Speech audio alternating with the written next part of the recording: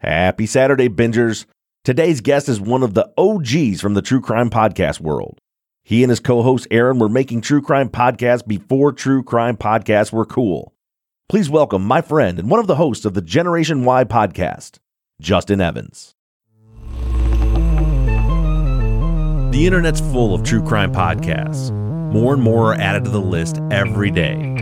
Figuring out where to start or where to go next can be overwhelming.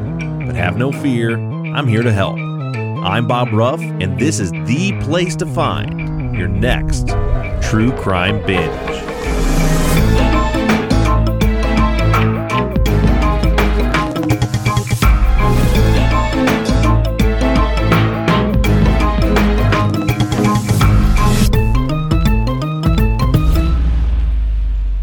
All right, Justin, a couple weeks ago, I had the captain from True Crime Garage on, and we were talking about how we were two of the OGs in the true crime podcast world. You were thinking back to 2015 when we started, and 2000, the first Crime Con.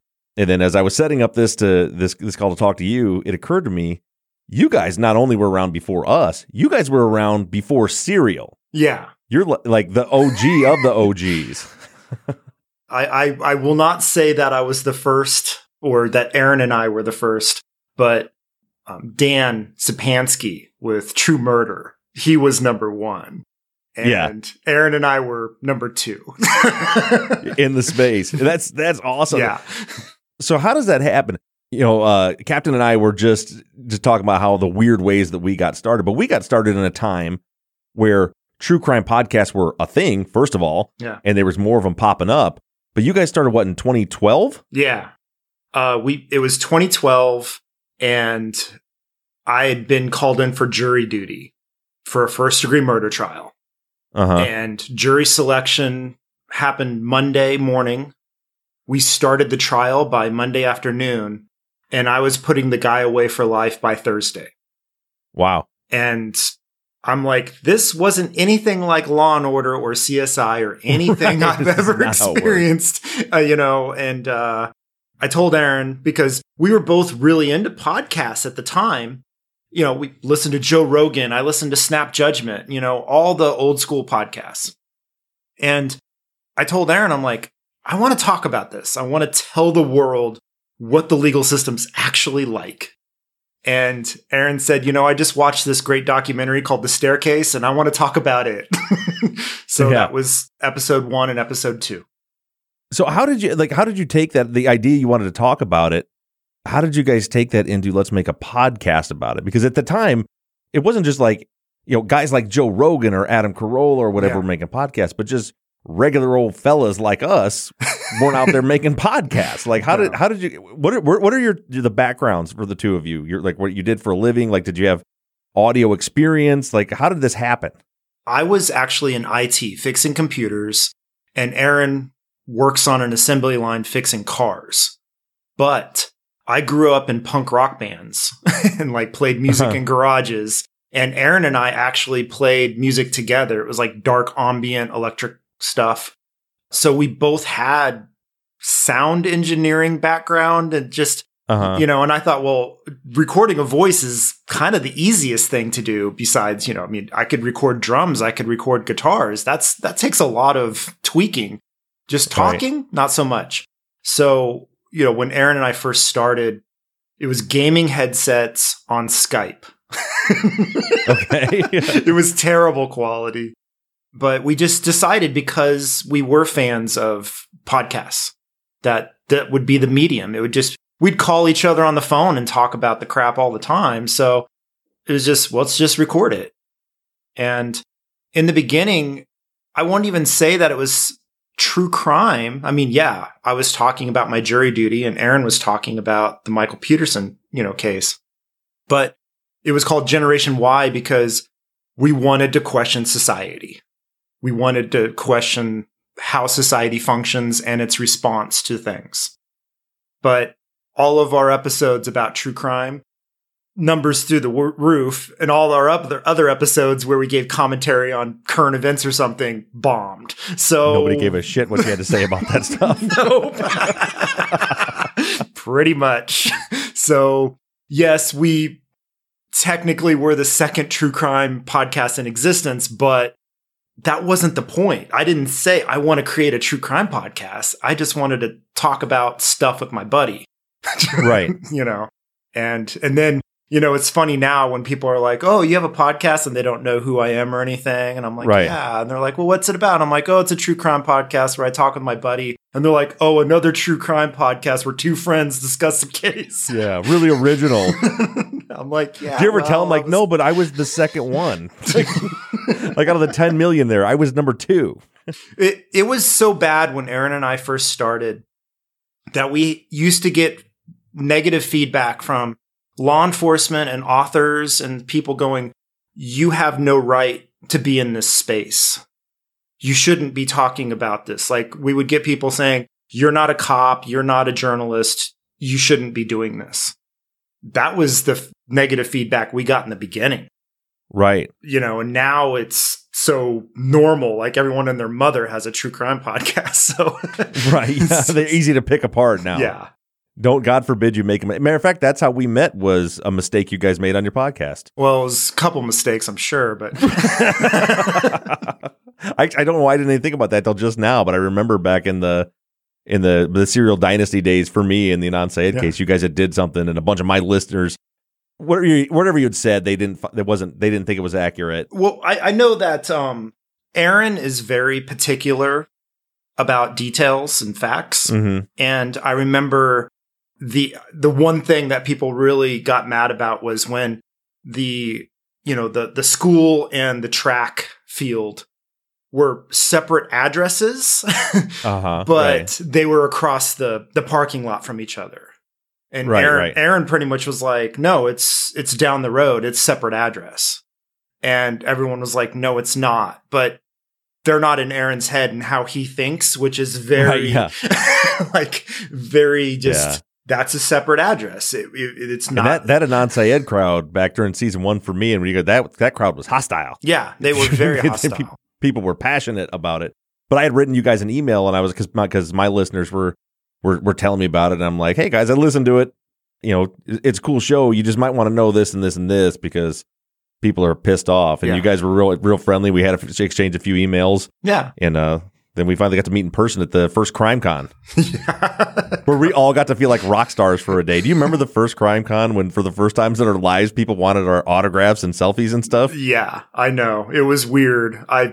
Somebody asking me to take their picture with me. It still is weird. I mean, I'm used to it, but I'm like, why? It's so weird when you combine like all the, you walk out in the world and nobody gives a shit about who we are. But if you just take all true crime podcast people and put them in one room, they make. I remember Colin Miller. I was sitting talking to Colin, and he just like whispered to me, he's like, "Isn't this so weird?" I'm like, what? He's like, "All these people are here to see us." I'm like, "Yeah, it's really weird." Yeah, it was very, very odd, and I loved it though. And so we Generation Y has now been called like the house band for Crime Con. So whatever. Right. We have some pretty kick-ass fan meetups together. The two of us and Nick and Captain. Oh God. Did you meet Nancy Grace at Crime Con? I met Nancy Grace when I was on her TV show. Oh. And so we weren't really on speaking terms when Crime Con came around. I have to say that as much as I expected to smell brimstone when she walked in, her Southern charm kind of won me over. I have to say, she was super kind to me and super nice to all of her fans and stuff, but I don't agree with a single thing the lady says, but I was like, you're not that terrible. Well, so this is when I was on, and I know we'll get to the case, but this is probably more interesting for people. So when I was on her TV show, and it was about the Anand Syed case, but it was a debate show we're on. Oh, okay. And I get in there, and I already, she's just got her shtick, right? Everybody's guilty, and just gets really loud and obnoxious about it. And so I go in there loaded for bear, and right off the get in her intro, she says 5 things that are just false. Yeah. Like, and so, and they told me, and for anybody that watched that episode of Grace versus Abrams, the producers pulled me in a room and told me the point of this show is to have like really intense exciting arguments. And everybody comes in here and they're intimidated by Nancy and nobody will argue with her. So why we want you just to light her up. Really? So I'm like I'll do what they said. There's literally a producer in the back holding a sign that says "Jump in, Bob." Yeah. Like when they want me to do something. So I come out and she said, "Well, I want to introduce first the host of the true crime podcast, Truth and Justice. This is Bob Ruff. Bob, can you introduce yourself?" And I said, "You know what? Before I waste any time doing that, let me just tell you what you just said that was wrong." And then and we get into this thing, right? And we're doing it. But what was funny about Nancy was she's vicious. I mean, we're just at each other's throat. And this was a live to tape show. Yeah. So they would literally commercial break. And they'd be like, "Okay, break." And then she'd come over. She's like, "Oh, Bob, this is great. You know, you're doing such a great job. She's the sweetest woman in the world." It's all a show. It's all a show. Yeah. And I happen to be friends with Sean T, the fitness guy. He was one of our first sponsors, and he knows her personally. And he told me before I went on, he's like, "Dude, she doesn't give a shit. That's her character. That's how she makes her money. That's her character." Yeah.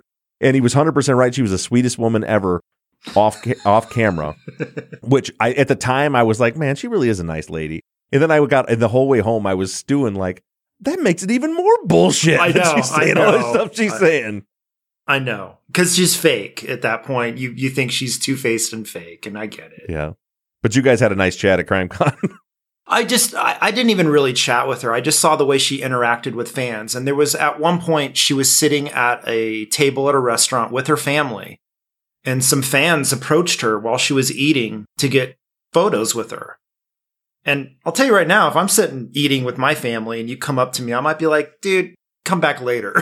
I'm like eating. She got up. She was so nice. She took pictures with them and was just all smiles. That's awesome. I put Truth and Justice stickers on her kids' backpacks. She has twins. They came up to my booth, and it was right. The CrimeCon was like right after that show, and so we were kind of like not making eye contact with each other because there was discussion about it. I think it got her show canceled because like after that episode, they did one more and it dropped. So I think she was maybe a little bitter about that. But her kids were like looking for my booth, and I'm like, "You want some stickers?" Yeah, and I stuck them all over their backpacks. I drink too much at CrimeCon, Justin. I will have a nice, finely crafted cocktail on occasion, but I will say that I prefer not to drink when I'm around my fans and listeners because I just, Smart. It's smart. Justin Aaron doesn't have the same same opinion because I've closed down many a bar with Aaron at CrimeCon. And that's Aaron doesn't get to, he's got kids, he's got a family. He doesn't get to go out and cut up much. And I mean, I grew up drinking at like age 13, so I don't really need to do that now. Right. You're past it. Real quick, last thing before we get into the case. So you guys do something I'm learning right now during our season 9, the case of season, where we're doing a different case every week. Yeah. And it's very different from the process I'm used to. And you guys now for 8 years have put out a case every week about a different, and they're all very well researched and very well put together. What is your guys' process like? Do you guys make scripts for them, or do you just kind of go with bullet points and they're off the cuff conversations? In the beginning, it was just Aaron and I would find something that interests us, just some case that was cool. And we would just read up on it, and we would read up on both sides, people that absolutely thought this person was guilty or this person thought they were absolutely innocent. And then we would just have an off-the-cuff conversation that slowly molded more into a structured conversation. Now we have researchers that provide us with all this documentation. Sometimes they give us bullet points, sometimes they give us scripts. But even if they give us a script, we're still having a conversation, and that's never changed. Mm-hmm. Sometimes it's more or less Aaron telling a story and me responding to it. Sometimes it's me telling the story and then Aaron just comes and fills in some of the, places that he knows more details about things. Sure. But it's always been really conversational. It's really incredible that you guys don't. I was just listening to your episode about the case that we're going to talk about, the Kansas City Butcher case. And I know, like, as you guys you're almost finishing each other's sentences. And I'm like, that's a hell of a chemistry between two hosts to be able to do that. And that's why I was like, do they script that out, or does it just happen that way? No, it kind of happens that way. because I know we weren't scripting anything when we did this one. In fact, I read the book, a book on Robert Berdella called Burial Rites. So I had read the book. Aaron had a bunch of information on his own, and we just ran with it. And it wasn't scripted at all. So, that's awesome. You guys do an awesome job. And so this case is an interesting one to talk about. You know, for my audience, we cover mostly wrongful convictions, but we're trying to branch out a little bit during this ninth season right now. And I find the Robert Berdella case, or the Kansas City Butcher, or the Collector, as he goes by sometime, to be really interesting because of the timing of when all this happened. Because, you know, he was around about the same time as Jeffrey Dahmer, and the whole world knows who Jeffrey Dahmer is, and they don't know who this guy is. And he's in my opinion just as bad or worse. And it's like his victims, no one knows what happened to them. You know, I hate to sensationalize the killer, but I mean, it was a horrible thing. And I think it's a good look at society back in the 80s, because I think that, and I think you mentioned this in the show too, that the fact that his victims were gay men made it not as appealing, is not the right word, but it seemed like it was, the society didn't care so much about what he did. Absolutely. It's because he was killing gay men. You know, we've come a long way. We still have a lot further to go, but you know, our society still has a very victim blaming mentality. And if you're a sex worker or something like that, then hey, you were asking for it because you had a high risk lifestyle. But then you add in the fact that the victims were male and gay.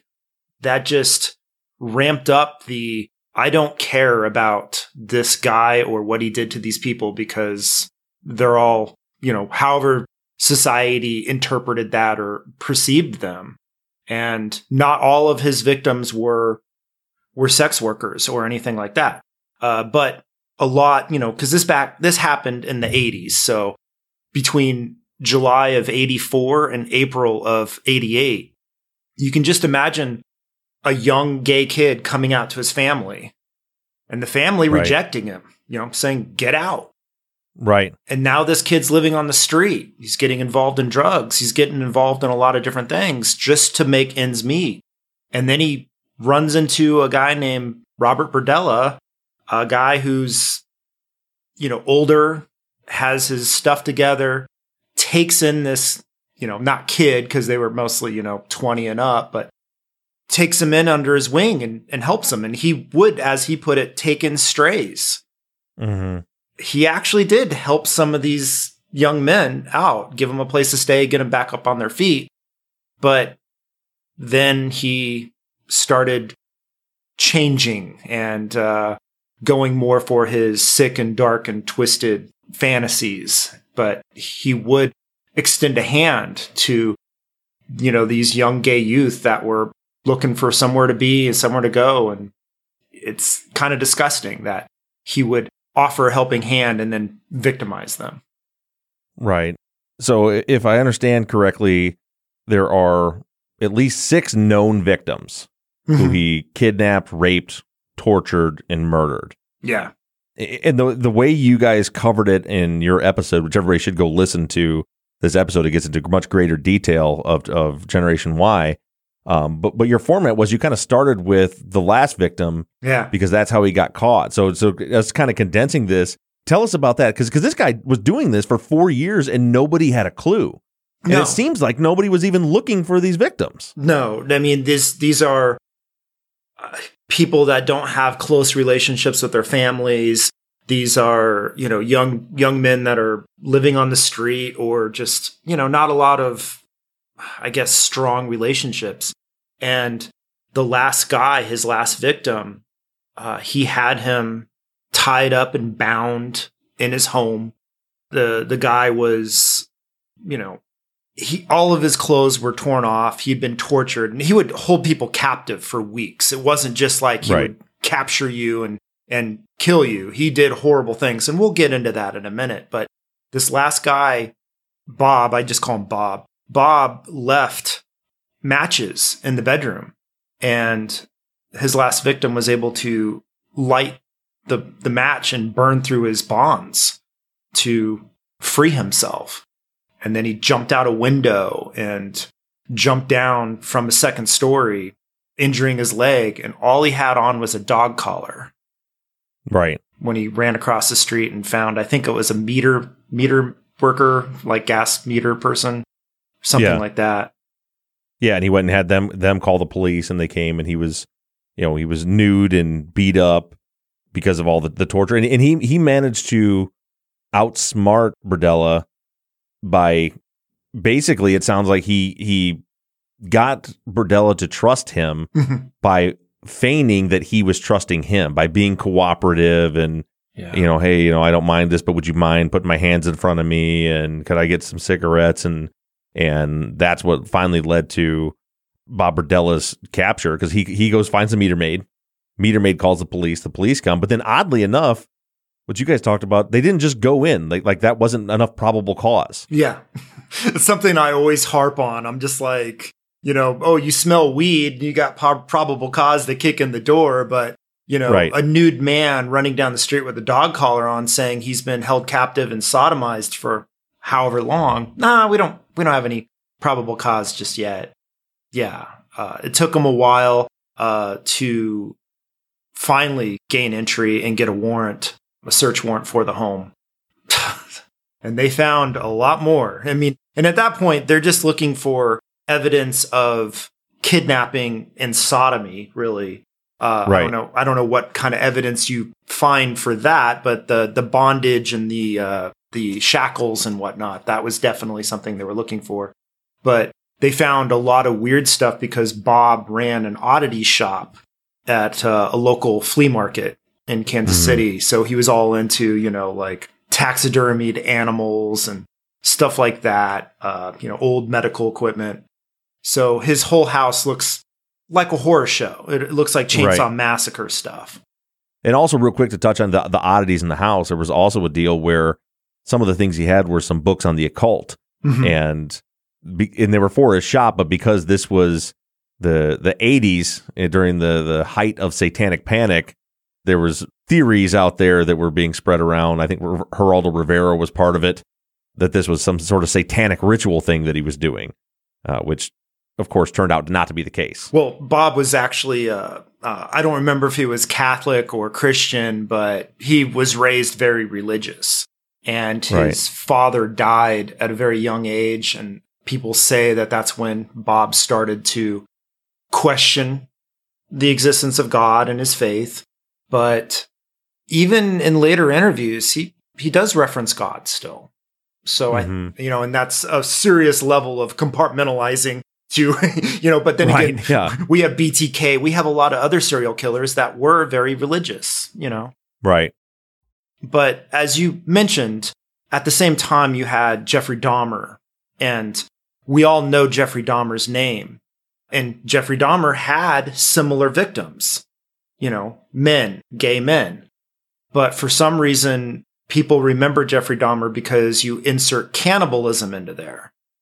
Well, we have cannibalism or alleged cannibalism with Robert Berdella, but what Robert did to his victims, I think, is actually worse than what Jeffrey Dahmer did, because Jeffrey would coax his victims in, maybe have sex, and then strangle them, beat them, do something to them, kill them relatively quickly.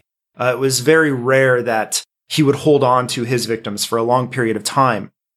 But Robert would chain his victims up in a bedroom or in the basement. He would put caulking in their ears so they couldn't hear.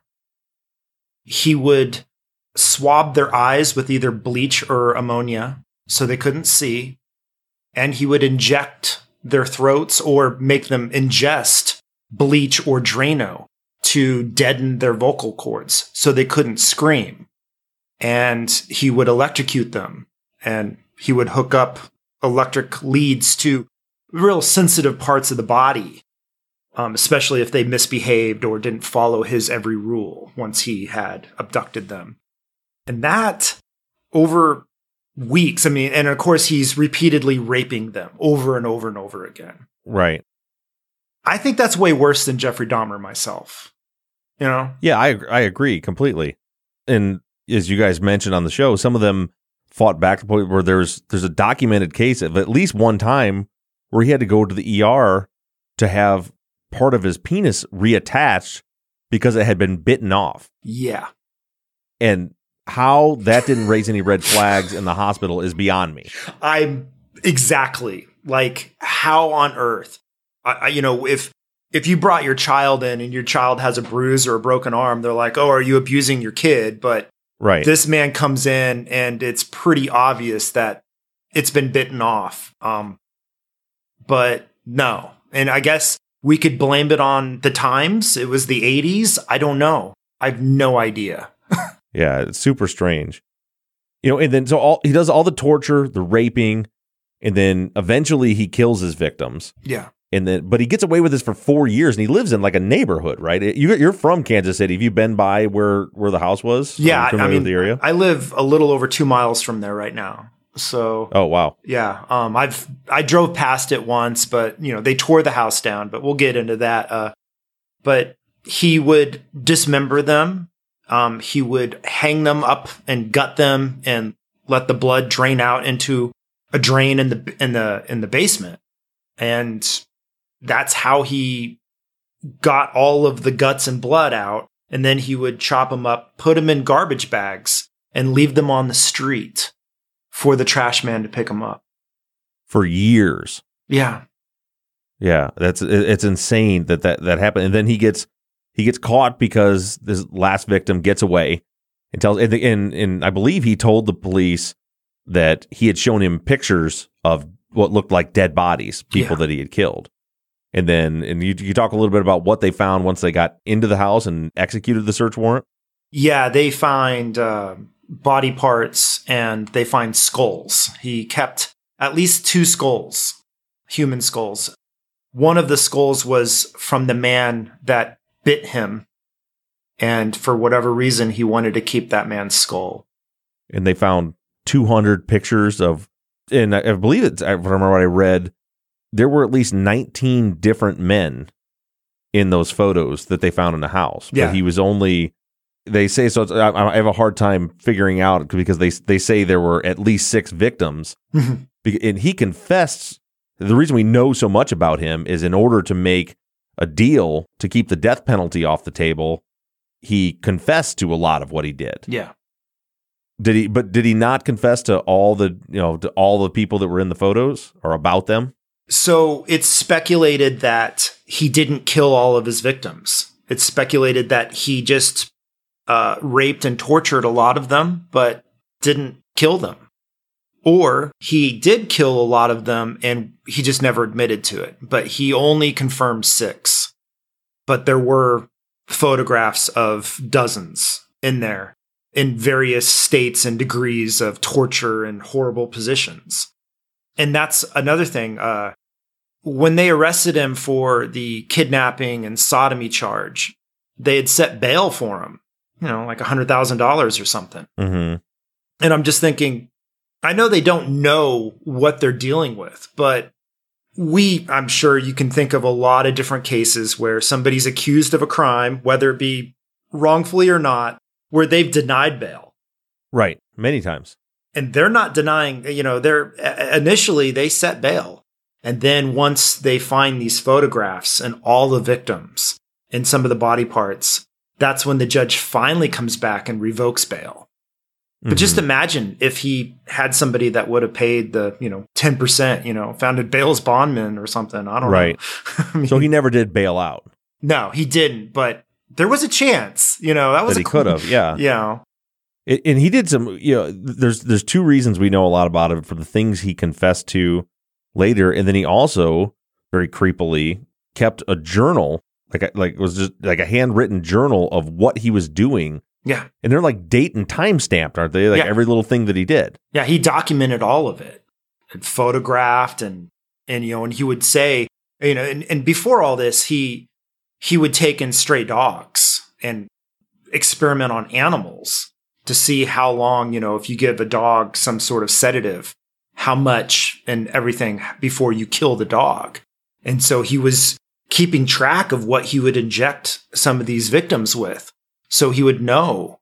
And I mean, it reminds me of like governments that do genocide.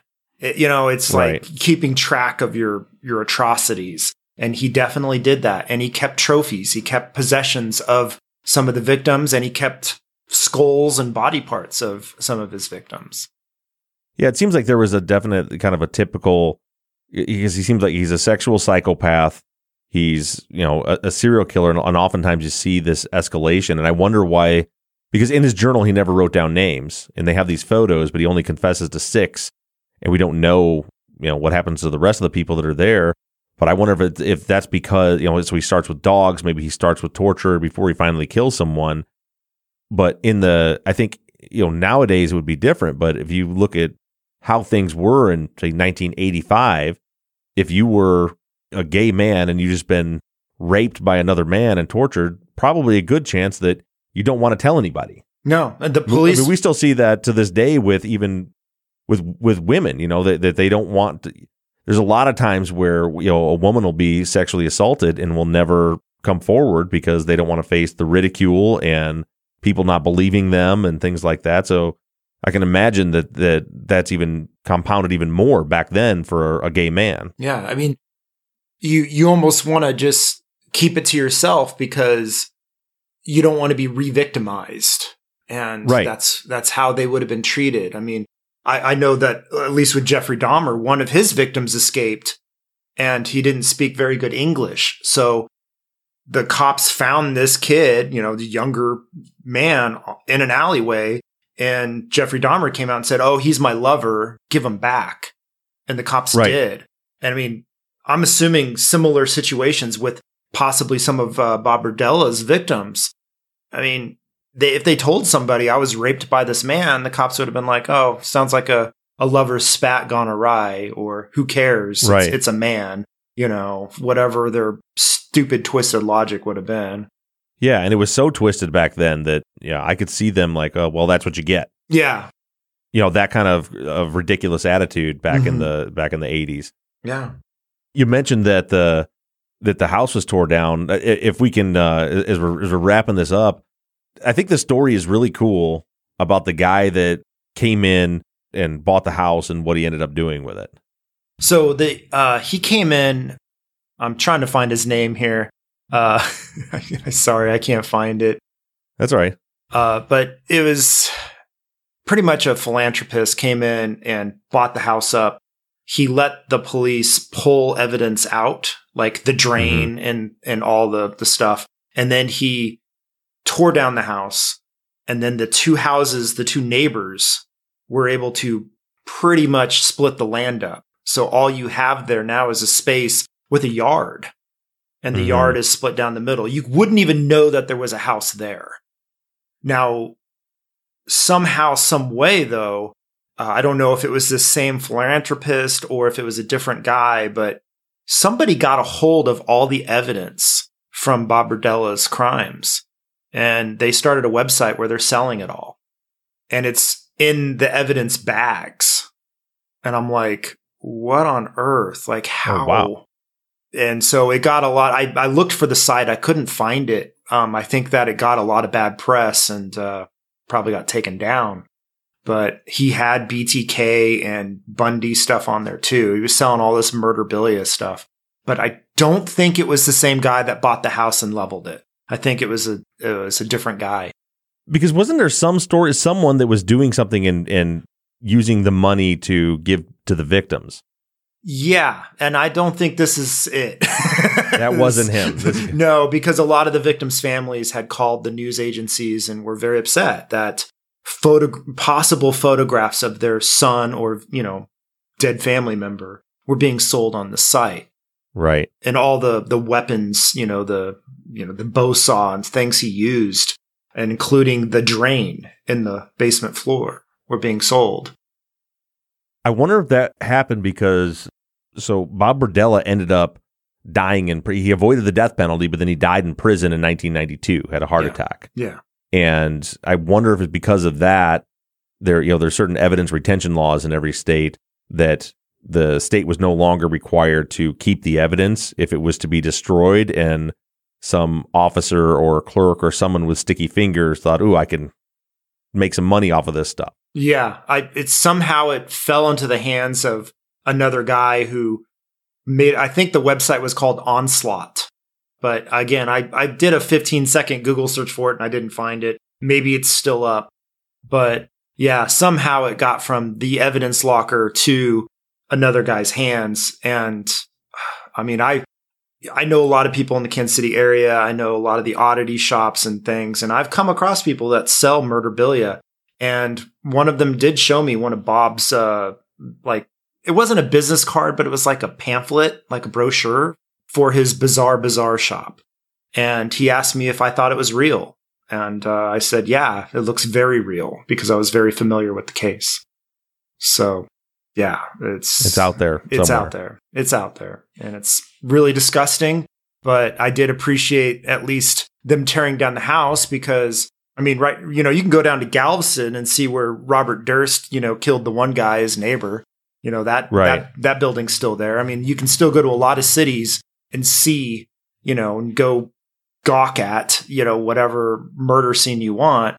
But at least in Kansas City, they did take down his home, which I think that's good, because it's got to be rough on. I mean, he probably still has living victims, and it's got to be rough on the victims' family. So for that, that's, I think, definitely a good thing that was torn down. Yeah.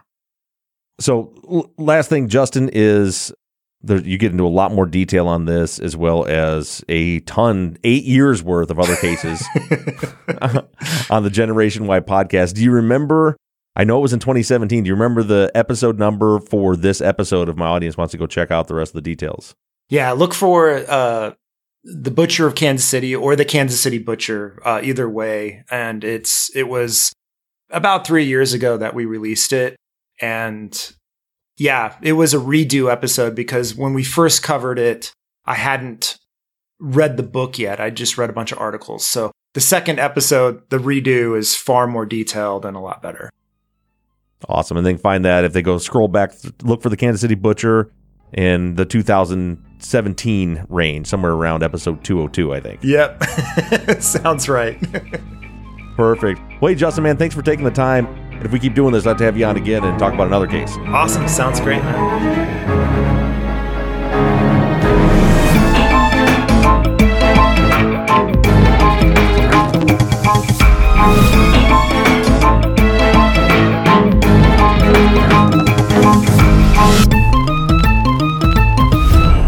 True Crime Binge is an NBI Studios production and is distributed by Audioboom. Produced and edited by Mike Bussing. Music and artwork by Shane Yoder of PutThemInASong.com. Our website, TrueCrimeBinge.com, was created by Katie Ross of CreatedInTandem.com. If you're a listener and would like to recommend a future guest, or a podcaster that would like to request an interview, you can do so right on our website. And again, that web address is TrueCrimeBinge.com. If you're enjoying the show, please do me a huge favor and take a minute to rate and review us on iTunes or whatever platform you're using to listen. And make sure you give us a follow on social media. We can be found everywhere at True Crime Binge. Thank you so much for listening, and make sure you tune in next Wednesday morning for another podcaster, another case, and another True Crime Binge.